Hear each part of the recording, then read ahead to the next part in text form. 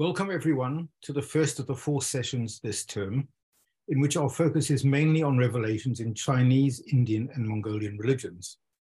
Full details of the program can be found on our website. Next term, we will be having 2 further Tibetological speakers, Renia Langala and Per Caverna, and the details of their talks will soon be added to the website. Our first speaker for this year, Vincent Goussaire, needs little introduction. He's already well known in Oxford and across the world as a scholar of Chinese religions.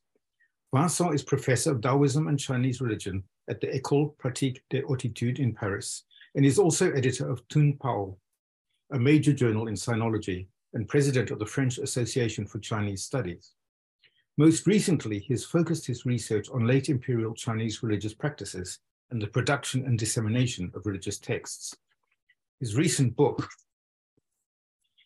Making the Gods Speak, published by Harvard Asia Center in 2022, is widely acclaimed, and I recommend you all to read it. So, Vincent, over to you. The production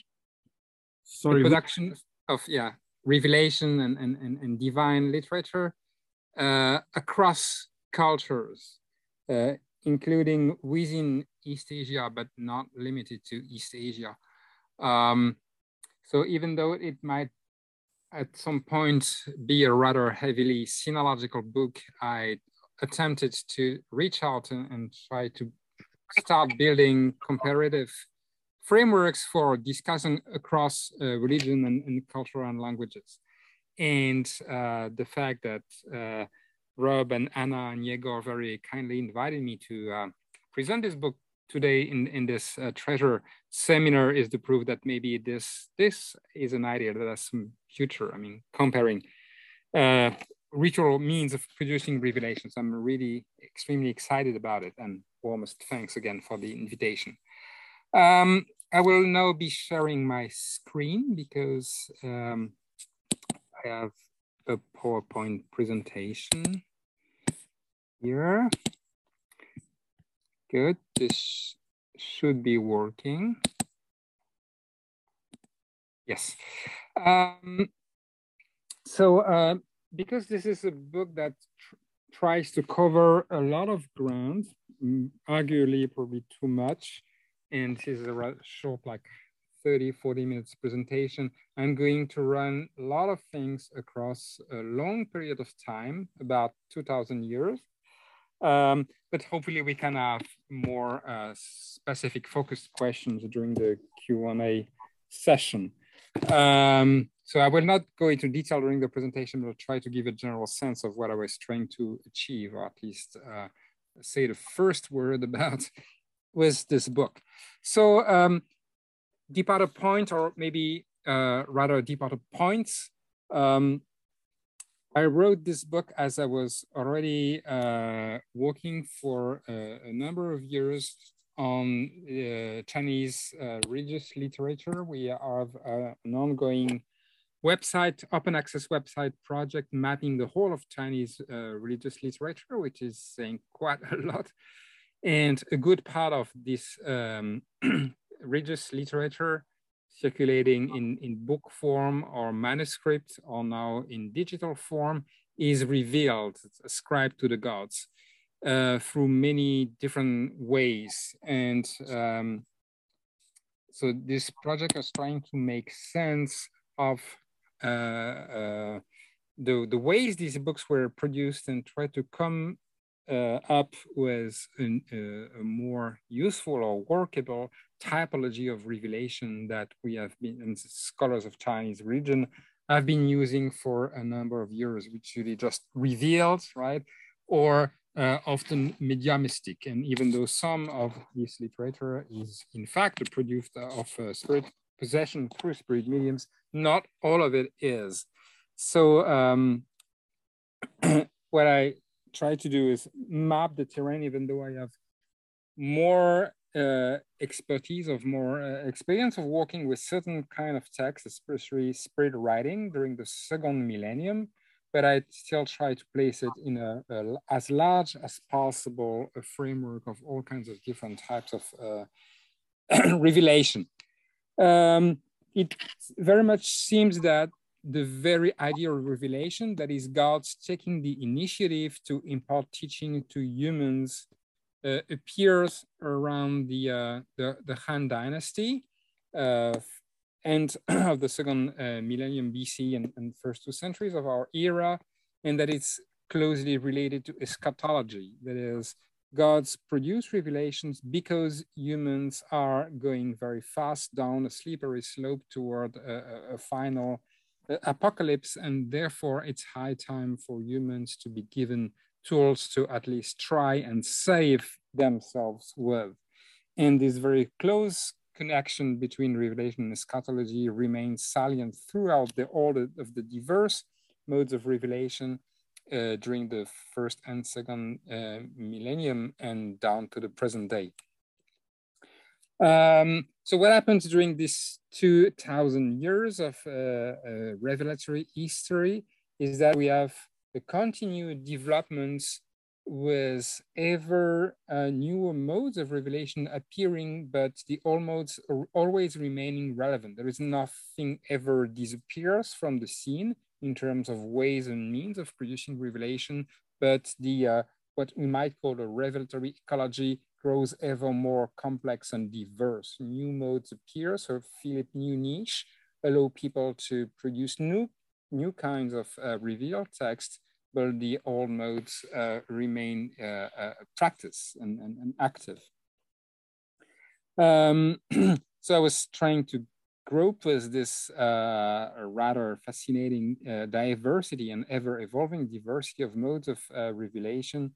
Was hoping that maybe comparative work might help me and might help us to put the Chinese ways of producing revelation in a larger framework and help us think through this. So this book is not really a full-fledged attempt at such a comparative framework, but at least it gestures in that direction and maybe offer a platform on which we can engage in comparative conversation. And I hope that's what we will do today and that we'll continue doing in the future. Okay, now the book begins with this very simple question, which is one entry point into the various questions I just put to you, and is what happens when a God is present or is made present, an event described with words such as this, right? A God, and I use God in the most generic sense. I mean, a divine entity, and that might include Buddhas and Bodhisattvas and immortals and ancestors and all kind of beings. And I'm not going into theological typology here. That would be very interesting, but it's not the topic for today. So we have all these various divine entities arriving in the world and creating events described with words such as Jiang or Lin and Xia.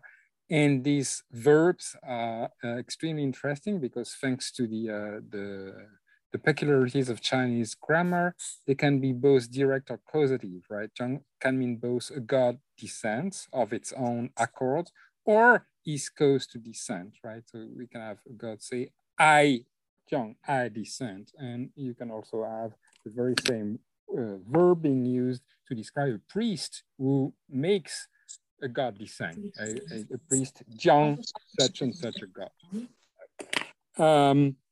So these descriptions are extremely numerous throughout Chinese literature, including geographies and stories and official histories and so on and so forth.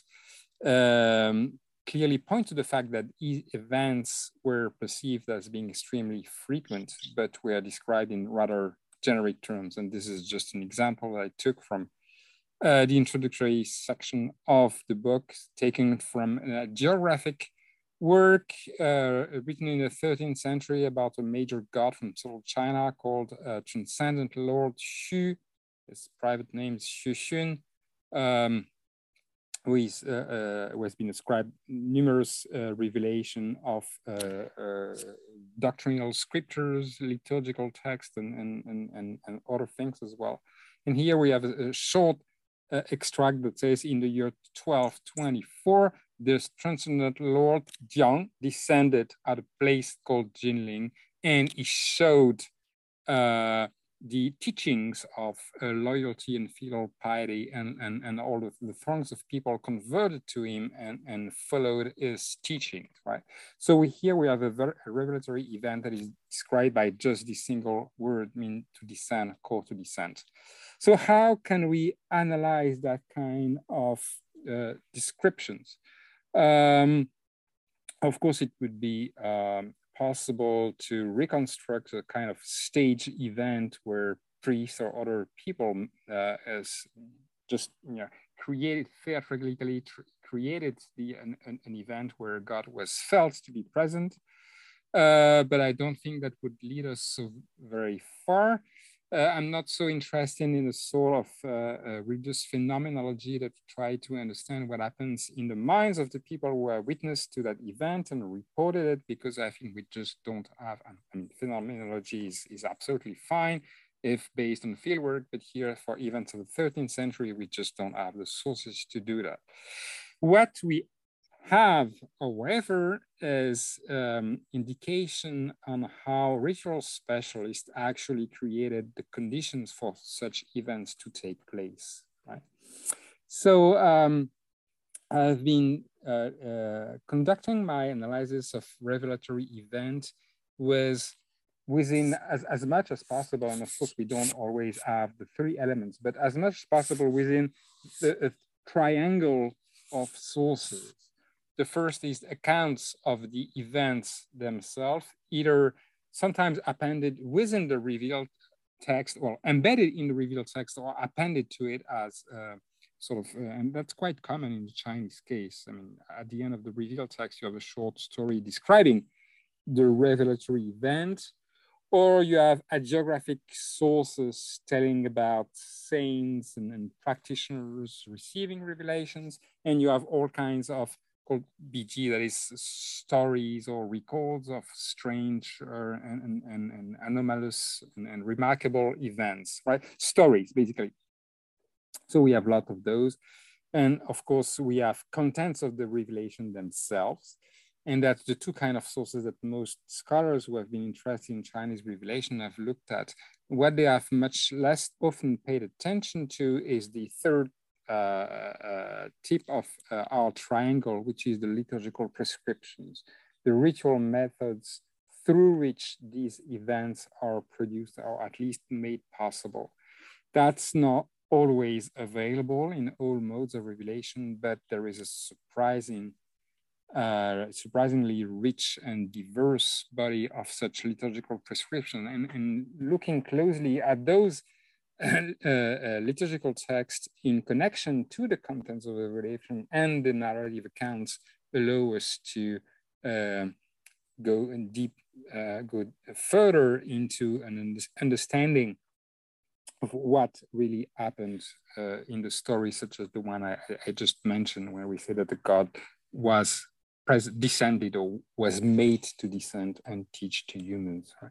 So because I think this is maybe the more original aspect of my work, I will focus more on this question of the ritual methods and what the manuals, the liturgical manuals tell us about the context, the conditions, and the procedures for producing revelations.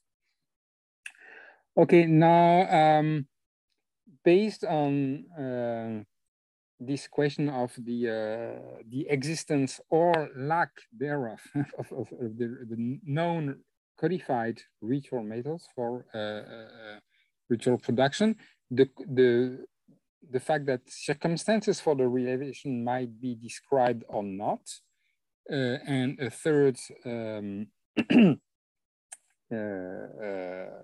criteria for building a typology of revelation, which is the presence of witness, whether the revelation was a collective event or if only one person was made encounter gods or the revealed text itself without the presence of other human beings. combining these three criteria allowed me to build this five-fold typology. And I'm going to go through it and describe each of the five types quickly. And obviously, this has both the beauty and limitation of ideal types. Obviously, in most cases, revelation have kind of overlap the boundaries and do not sit very neatly and squarely with one particular type. But I still think that these are useful for us to understand this ecology and how different modes of creating revelation are also relate to the content of the revelation and fill different niche and serve different purposes and can be complementary to each other, right? So these five types are not at all a way of saying how different religious traditions do revelations or think of revelations differently. Each of these five types can be, very often within one given religious tradition in the Chinese world, these different types can be found next to each other, and they serve different purposes and they complement each other, okay? Okay, so first, the first type or mode will be extremely familiar with all of you, so I don't need to explain it much further. I call that the sutra type for obvious reasons, in the fact that this type was suddenly imported into the Chinese cultural world through Mahayana expansion into China beginning the second century of the Common Era. We don't see any similar thing existing in the Chinese world before that. And as you can see from this table, I define a sutra type revelation as a revealed text that does not say anything about the circumstances in which it was revealed to humans, right? Sutras are usually revealed or spoken by the Buddhas to or deities or bodhisattvas or divine entity in another time and another place.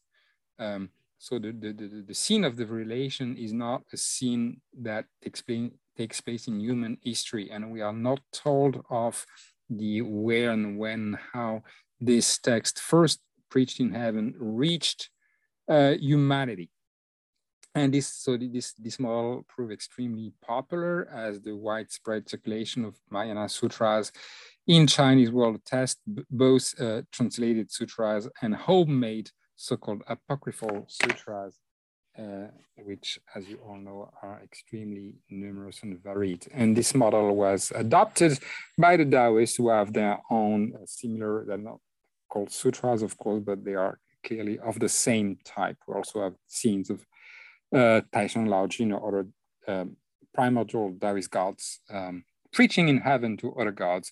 And then we are not told when this was translated, because this often implied a process of translation into ordinary human language, how this translation and transmission was done.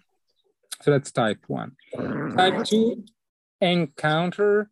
Here we have an event that is situated within human history. We are told who, when, and where a given human obtained an encounter with a divine being who transmitted either orally or in a writing teaching, because that particular human deserved such initiation, often as a result of his high merits in terms of moral good actions and or spiritual self-cultivation.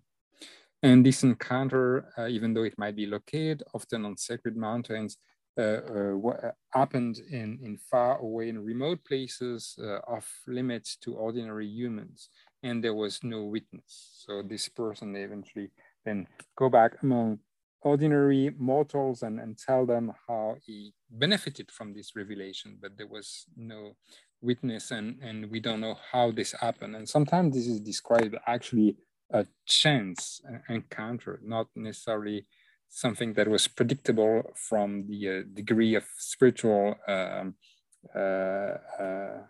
maturity or advancement of that particular ascetic. Sometimes people just encounter gods by chance, and the gods teach them certain techniques or practices, or useful knowledge.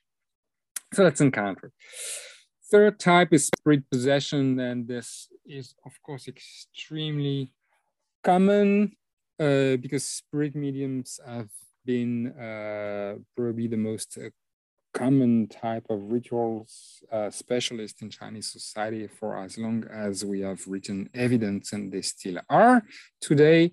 And usually spirit mediums answer, let gods possess them, and answer specific questions pertaining to topical questions from individual clients, and that would not qualify as revelation as I define it, which needs to have some sort of universal value and import, but sometimes it does. And we have written evidence for this as early as the medieval periods, which in Chinese terms would be 3rd to 6th century. We have stories of spirit mediums revealing future events in terms of dynastic change or major wars, or providing teachings about self-cultivation, or telling humans about retribution after death and the way they should cultivate to avoid punishment in hell. So that kind of contents that qualify as revelation, in my definition, can happen through spirit possession. And so in that particular type, we have circumstances described because we know not necessarily the name of the spirit mediums sometimes, but at least where and when. And we have witnesses. So people, spirit possession normally, not necessarily, but usually happens in a community setting, and we have people acting as witness and writing reports about it. Because the mediums, unlike the shaman, the medium himself or herself, cannot remember anything that happens during possession. That's the very principle of spirit possession. And therefore, we actually need witness to have a revelation through spirit possession to be recorded, because the medium herself or himself cannot record it. Right. So gods come to humans to speak to humans as in encounters, but unlike in encounters in possession, that's a communal event, not a solitary event. Type 4, which I call visualization, is in many ways parallel and opposed to possession. It's a kind of a practice that some scholars have described as self-possession. It's about creating encounters with gods in one's mind. And so inviting gods to join the subject within his own internal mental space. So circumstances described, because the virtuoso practicing visualization is named.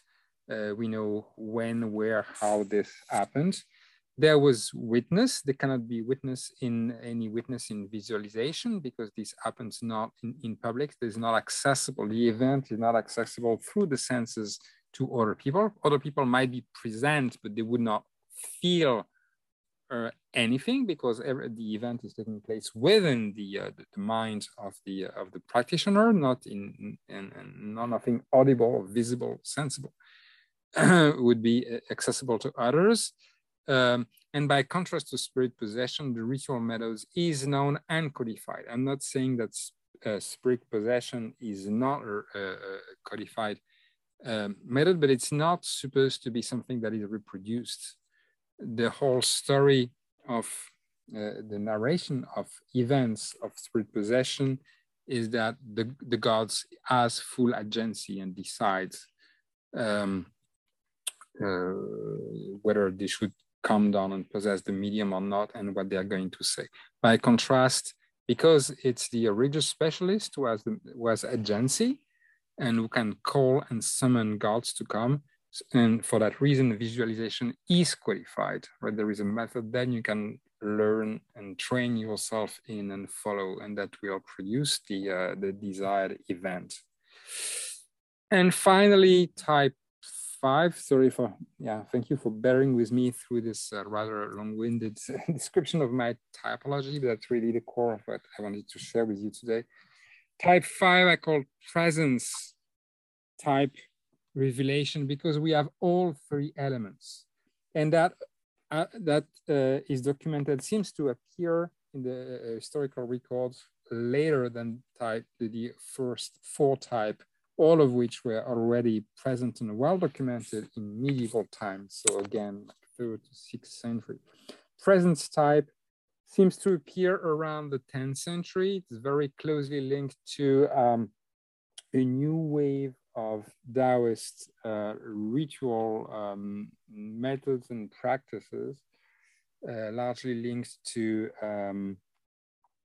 exorcistic and therapeutic rites that is based on the active, sensible presence of martial gods, very fierceful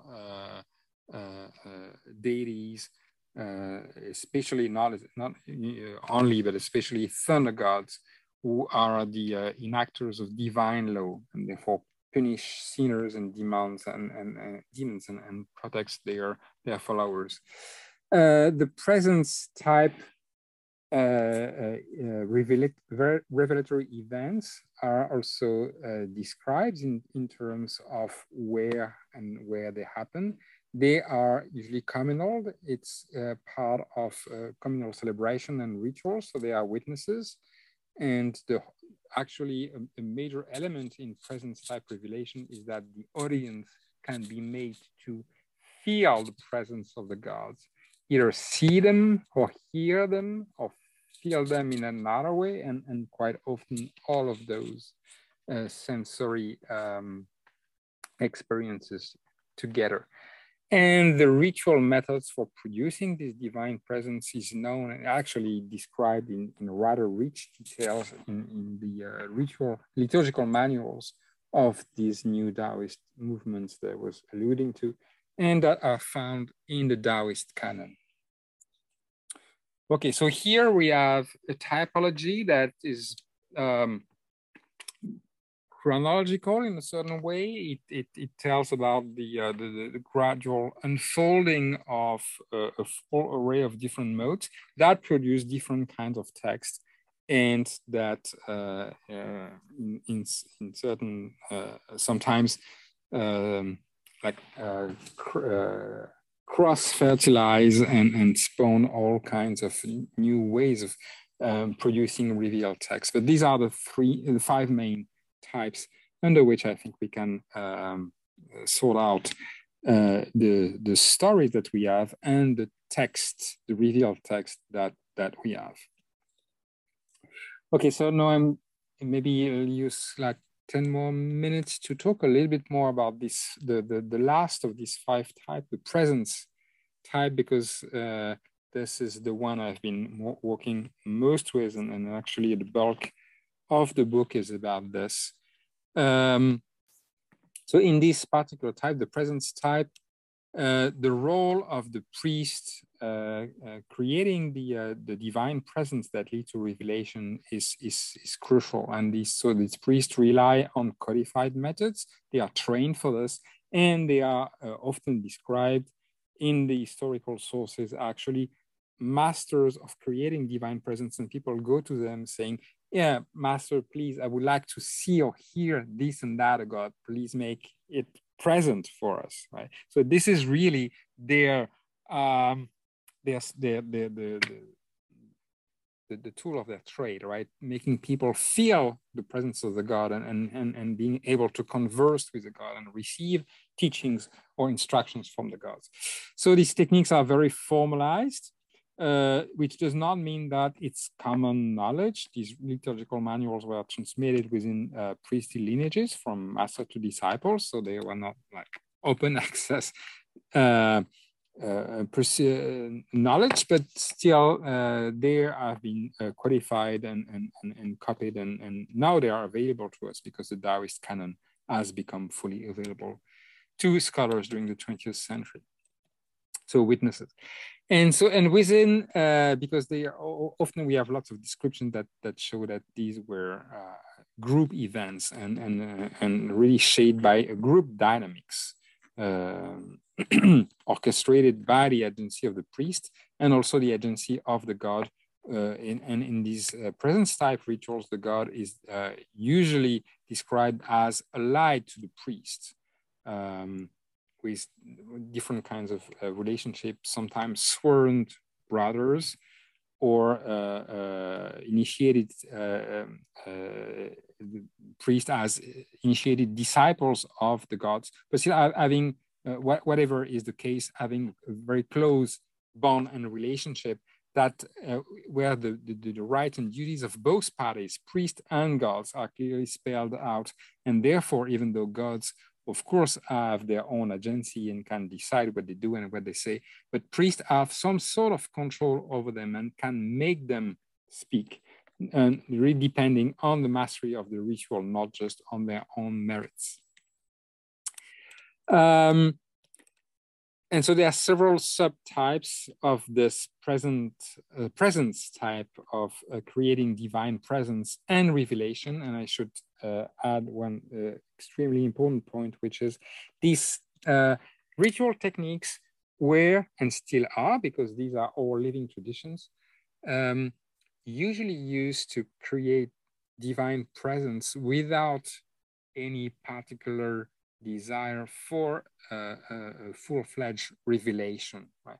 They are usually used in the course of producing rituals, so asking for a salvation for the dead, or healing of the humans, or expelling of plague demons, or all that kind of things. And that does not, as I use the term, does not count as revelation, but they can in certain circumstances. If one is really interested in obtaining teaching instruction from the gods, then the gods might, the priest can use the same techniques to ask for scriptures or instructions or other kinds of discursive contents from the gods. But they are usually, these techniques are usually used for creating divine presence without a revelation. Okay, now there are several subtypes, all using the same word, same verb, jiang, descend, or make descent, which I introduced earlier in the talk. And which are qualified by the kind of sensory events that this ritual production of divine presence leads to. And of course, these are not exclusive. Often we have a combination of these different sensory experiences. So one is the physical appearance. We see the gods, we see his shape, we see it moving, right? The voice, the jiang yan or yu means talk, oral talk. So we hear, the priest produced the event of hearing the voice of the gods. The writing, which by the 12th, 13th century becomes the most common mode because it's particularly useful in ritual context. Taoist ritual is all about exchanging documents between humans and gods. So the humans burn petitions, prayers, and so on and so forth, and the gods respond in kind, right? So they approve the documents and they write answers, or they issue formal documents like ordination documents or that kind of writs of pardons, that kind of things, right? So making the gods write is actually extremely crucial in making Taoist ritual work. So spirit writing becomes the most common subtype of presence type ritual, but still we have to understand it in a framework of other subtypes. And another important means is dreams, right? Inducing dreams, and there are also rituals for that. In Chinese world, there are temples where people go to obtain dreams from the gods, and this is also induced by priests in pretty much the same way that the priests also produced the writing or the speaking presence of the gods. And so I was saying just a moment ago, this even spread writing can obviously be used for all kinds of purposes, writing poetry, conversing with the dead, producing scriptures, producing all kinds of things. And in the modern period, producing spirit photography or spirit painting, all kinds of, documents on paper. I think the original impetus for the development of this technique that eventually became the most common way of producing revelation in Chinese societies originally was getting a written response from the gods in the course of performing a ritual, and so making sure that the ritual worked its purpose. And in many liturgical manuals from the early modern period, which means 11th to 15th century, we have clear and straightforward explanations saying that when a priest sends a document to the gods, there are several ways through which he or she, usually he, can obtain a response. Technical Taoist ritual term is bowing. And that can be divination blocks. This is very easy to manipulate, but it's a bit crude. You basically, when you throw the blocks, you basically get a yes or no. Visualization, that is getting an audience with the god and hearing the god's response to the request, the dreams, or writing. But when you did documents like ordination or appointment among the divine bureaucracy, certificates, that kind of things, then spread writing is most definitely the most convenient way to obtain what one needs from the gods. There are some early cases where spread writing is not yet full-fledged writing that is legible Chinese language, but there are signs, but written on an ash table, a table covered with ash that is prepared for the gods to walk onto or to write into. And here in a ritual liturgical manual of the Mongol Yuan period, 13th, 14th century, we add here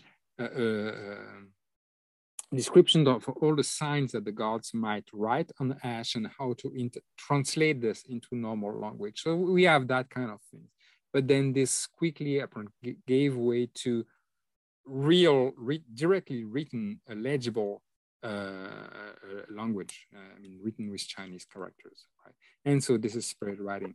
And so we see spread writing appearing as a ritual tool among the exorcistic priests of the early modern period. And then it becomes much more popular and much more widely practiced around the turn of the 16th to 17th century. And by that time, it becomes by and large the most common way of producing revelation, of producing morality books, doctrinal scriptures, poetry, instruction for self-cultivation, and so on and so forth in the Chinese world. And we have, and this is still the case today, and spread writing is very much a living tradition. It's banned in the PRC, in People's Republic of China. It's still practiced more or less discreetly in certain parts, but it's practiced very openly and very commonly throughout the rest of the Chinese world, Taiwan, Hong Kong, Southeast Asia, Europe, North America, and etc. And we have, and this is a rather, it's both common and easy, reasonably easy ritual techniques to learn. And as a result, we have tens of thousands of books that are produced through spread writing, and still new ones appearing by the day, and usually immediately published on the internet. Right?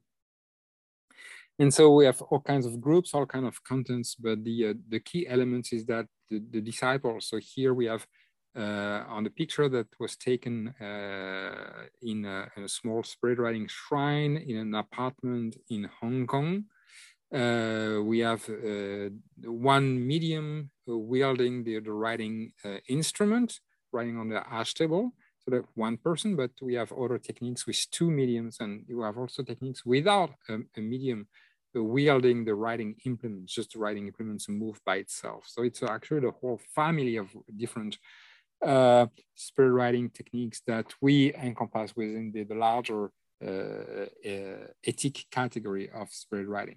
But one thing all of those different practices and traditions of spirit writing have in common is that the members, so that includes the medium here and the person sitting next to her, which also a very crucial role is noting down what is written character by character on the ash table onto paper. And of course, the god can after that do proofreading and correct anything that was written down mistakenly. But also the other members of the group that are not necessarily acting as medium themselves, but are still, taking part in the event, co-producing the event, maybe paying for the printing of this revelation and performing rituals and doing charity works and all that kind of things. And all of the members are taken as personal disciples by the gods. And it is this personal bond between disciple and gods that explain the whole emotional charge and the dynamics of the spirit writing groups. The eschatological inspiration is always there in the spirit writing tradition, sometimes more prominently, sometimes like in the background, but it's always there. Spirit writing is described by the god themselves as a very efficient and time-effective and cost-effective techniques to reaching out to many humans in a short period of time. And it gives a voice to literally thousands of different spirits from the high gods that speak through spirit mediums throughout the Chinese world to more local gods who only have one particular mediums giving a voice to them. So the gods through spirit writing write all kind of things. So this is a very quick typology of contents: morality books, scriptures, liturgy, geography, spiritual cultivation instructions, records of discussion between the humans and their divine masters, and so on and so forth.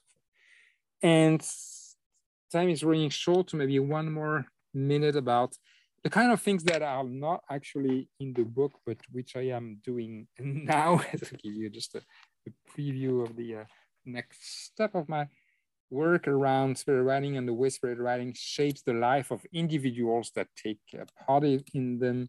As I said before, looking at the intense emotional sociability between the humans and the gods and how this shapes individual and collective lives.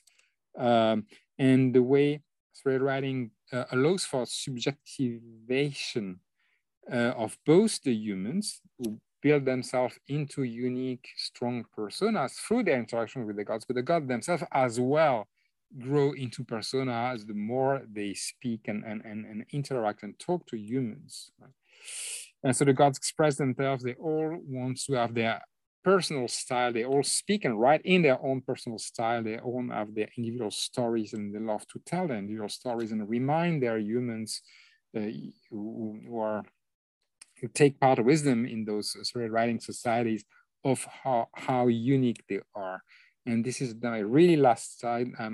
One of the things I'm doing now is using historical social network analysis to look at the connections between humans and gods and also between the gods themselves. And this is just a visualization of a data set I've made of 13 different spirit writing altars that involves almost 500 gods, and all the black dots on this visualization are gods. So you see a smaller god on the outside of the visualization, and at the center you have larger gods who are very strongly connected between each other and to all of different human groups. And this kind of visualization, I think, help us understand the dynamics of spirit writing and how this is a self-reproducing dynamic. And the more gods become central and talk to different gods and different humans, then they grow into bigger persona and then want to speak even more. So I'll stop at that.